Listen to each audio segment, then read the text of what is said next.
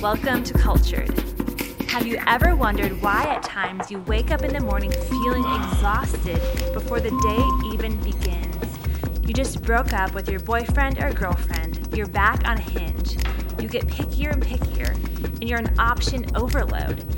You're looking to meet the love of your life, but it feels like a restaurant menu you're just scrolling through.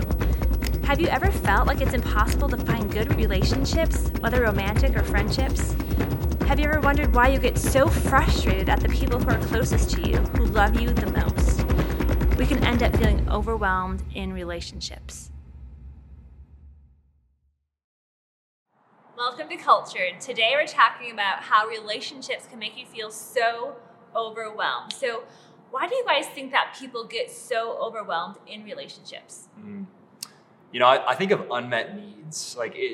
Communication is so important in any relationship. It could be a friendship, it could be a romantic relationship. But oftentimes, we have needs, and if we can't communicate those to the people that we love, those needs go unmet. Think about love languages. What's your love language? Words of affirmation. In Taco Bell. Yes. So if Jason's not getting words of affirmation in Taco Bell, he's probably going to feel like, okay, there's an unmet need, but you got to be able to communicate that to Molly, right? Yeah, and it's not touch. Don't touch me. Yeah, why else? Why do you think people get so overwhelmed in relationships? I think ultimately we're actually pretty self-centered people. Sure. And so if someone hurts us, we think how it affects us, and we don't think about that other person. And so we become overwhelmed because we're thinking only through the lens of how it affects us, not the entire relationship. Mm-hmm. And you also can't get into someone's mind, so you kind of portray what you think on them. And then you're being overwhelmed because you think you know what they're thinking, but actually you don't. And it just escalates more and more and more. Yeah. I also see in relationships that people tend to fall into one or two categories.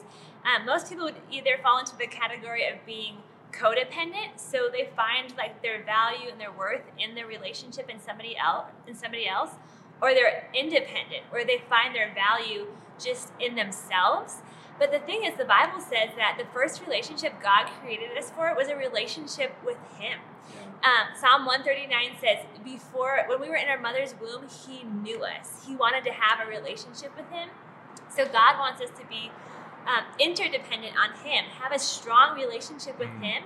And once we have that healthy relationship, we can have healthy then relationships with others. We don't have to just look to others to make us happy and to find fulfillment in ourselves. We can find fulfillment in Him, and from that have healthy relationships. It's really good. So as young professionals, when we feel overwhelmed in relationships, what are some maybe mistakes that you see people making? Yeah. I see so many times people that are overwhelmed. They become thinking of themselves, and they think of all their problems and maybe the problem they're having with someone else, and they don't typically take responsibility for themselves. Yeah. They blame someone else. So they shift blame onto someone else. And, we all want to say we're logical beings, but we're way more emotional than we actually think we are. We're dictated by our emotions, and we try to hide it. We try to have it all together. But typically at the core of us, we blame others when we're overwhelmed versus the circumstance and taking responsibility for that circumstance. Yeah. And I think the next step that can happen too, that we have to be cautious of, is after we blame shift, is we allow bitterness to build up in our hearts. I had a mentor who once said to me that hanging on to bitterness is like drinking rat poison and expecting the rat to die. Wow. So at the end of the day, it actually hurts us a lot more. There's a great verse that I think about a lot of times whenever I feel bitterness or resentment. And it's Hebrews 12:15. It says, "See to it that no one falls short of the grace of God, and that no bitter root grows up to cause trouble and defile many." And so what that's telling us is that, one, nobody should fall short of grace. We should always be showing grace, but also bitterness is like a root that grows in your heart, and it gets bigger and bigger, and it just corrupts the soul. The Bible says that it defiles your heart. And I see this, you see it so often. You see friendships that are so close, broken, defiled, it's destroyed. Marriages destroyed because bitterness is not addressed, it's blamed, and then it's not addressed, and it just destroys everything in its path. Yeah. And so often too, we see that our circumstances are not the problem, it's the person who's the problem. Yeah. When in reality, a lot of times the problem is rooted in our circumstances. Yeah. Well, kind of off of that, I think another tendency we see is just running away. So like when things are hard in relationships, I think we naturally want to like flee and run from the hardship instead of like press into working through things. And the problem with that is like if we run away from the situation, you still take you with you into the next situation. So you're just going to have this repeat effect, right? It's almost like you're saying you might be your biggest problem. Exactly. Like you might be your biggest problem. So I feel like I have these conversations a lot, you know, where I'll talk to some girls and be like, hey, I don't know, you know, like I think I'm going to move on and find some other friends or a different community. And I always try to encourage them to like, hey, let's just try staying where you are. Let's work things out. Let's you know, conflict is a normal part of life. It actually should be expected. It's just like how we handle it with like grace and truth and love that really changes us and changes like the circumstances. Well, because when you run away, you're just creating a habit in your life where you'll keep running away. And honestly, you'll never have great relationships because every great relationship has lots and lots of conflict. You have to be willing to work through conflict. And it's especially hard in our culture today where we live in a microwave culture. Everything is so quick. We're so quick to move on from careers, from people, from relationships.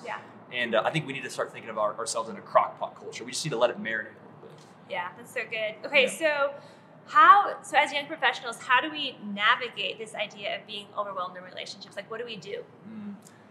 You know, number one is just having the wisdom to realize that all of the people in your life are not necessarily your enemy. And it's a hard mental shift to have, but I think that it can help to realize, okay, hey, circumstances happen. We don't want anybody to fall short of grace, but you know, the people in your lives, your spouse, your coworkers, your boss, your friends, they are not your enemies. But what happens is we view them as our enemies. We allow bitterness and resentment to grow, and it ends up hurting us. And then you're overwhelmed because you're allowing the wrong enemy to change your life. You're fighting the wrong war. That's exactly right. I think something else that we navigate in being overwhelmed is forgiveness, right? Like in relationships, when we get hurt, we don't want to extend forgiveness. And I think about it like this, you know, you're driving down the highway and somebody cuts you off and you're like, dang it, that person, they're horrible. But then like you're driving down the highway and you cut somebody else off and you're like, come on, I didn't mean to. Give me grace. It's not a big deal. And so I think that we expect other people to give us grace. But when it comes to forgiving others, it can be super hard. And so I think extending forgiveness is not natural. And forgiveness is a process that you have to keep working at. Yeah. I think so many people I watch are like, oh yeah, I forgave them. But they still actually kind of hate them. Yeah. And that's not forgiveness. Forgiveness is forgiving as Jesus forgave us. Yes. Wiping the slate clean. And that doesn't mean that you have to get back into toxic relationships. But we should be way more graceful and way more forgiving because we want others to extend that to us. And I would say another thing that in our society, especially with young professionals, it's that runaway is people don't want to actually go have a hard conversation.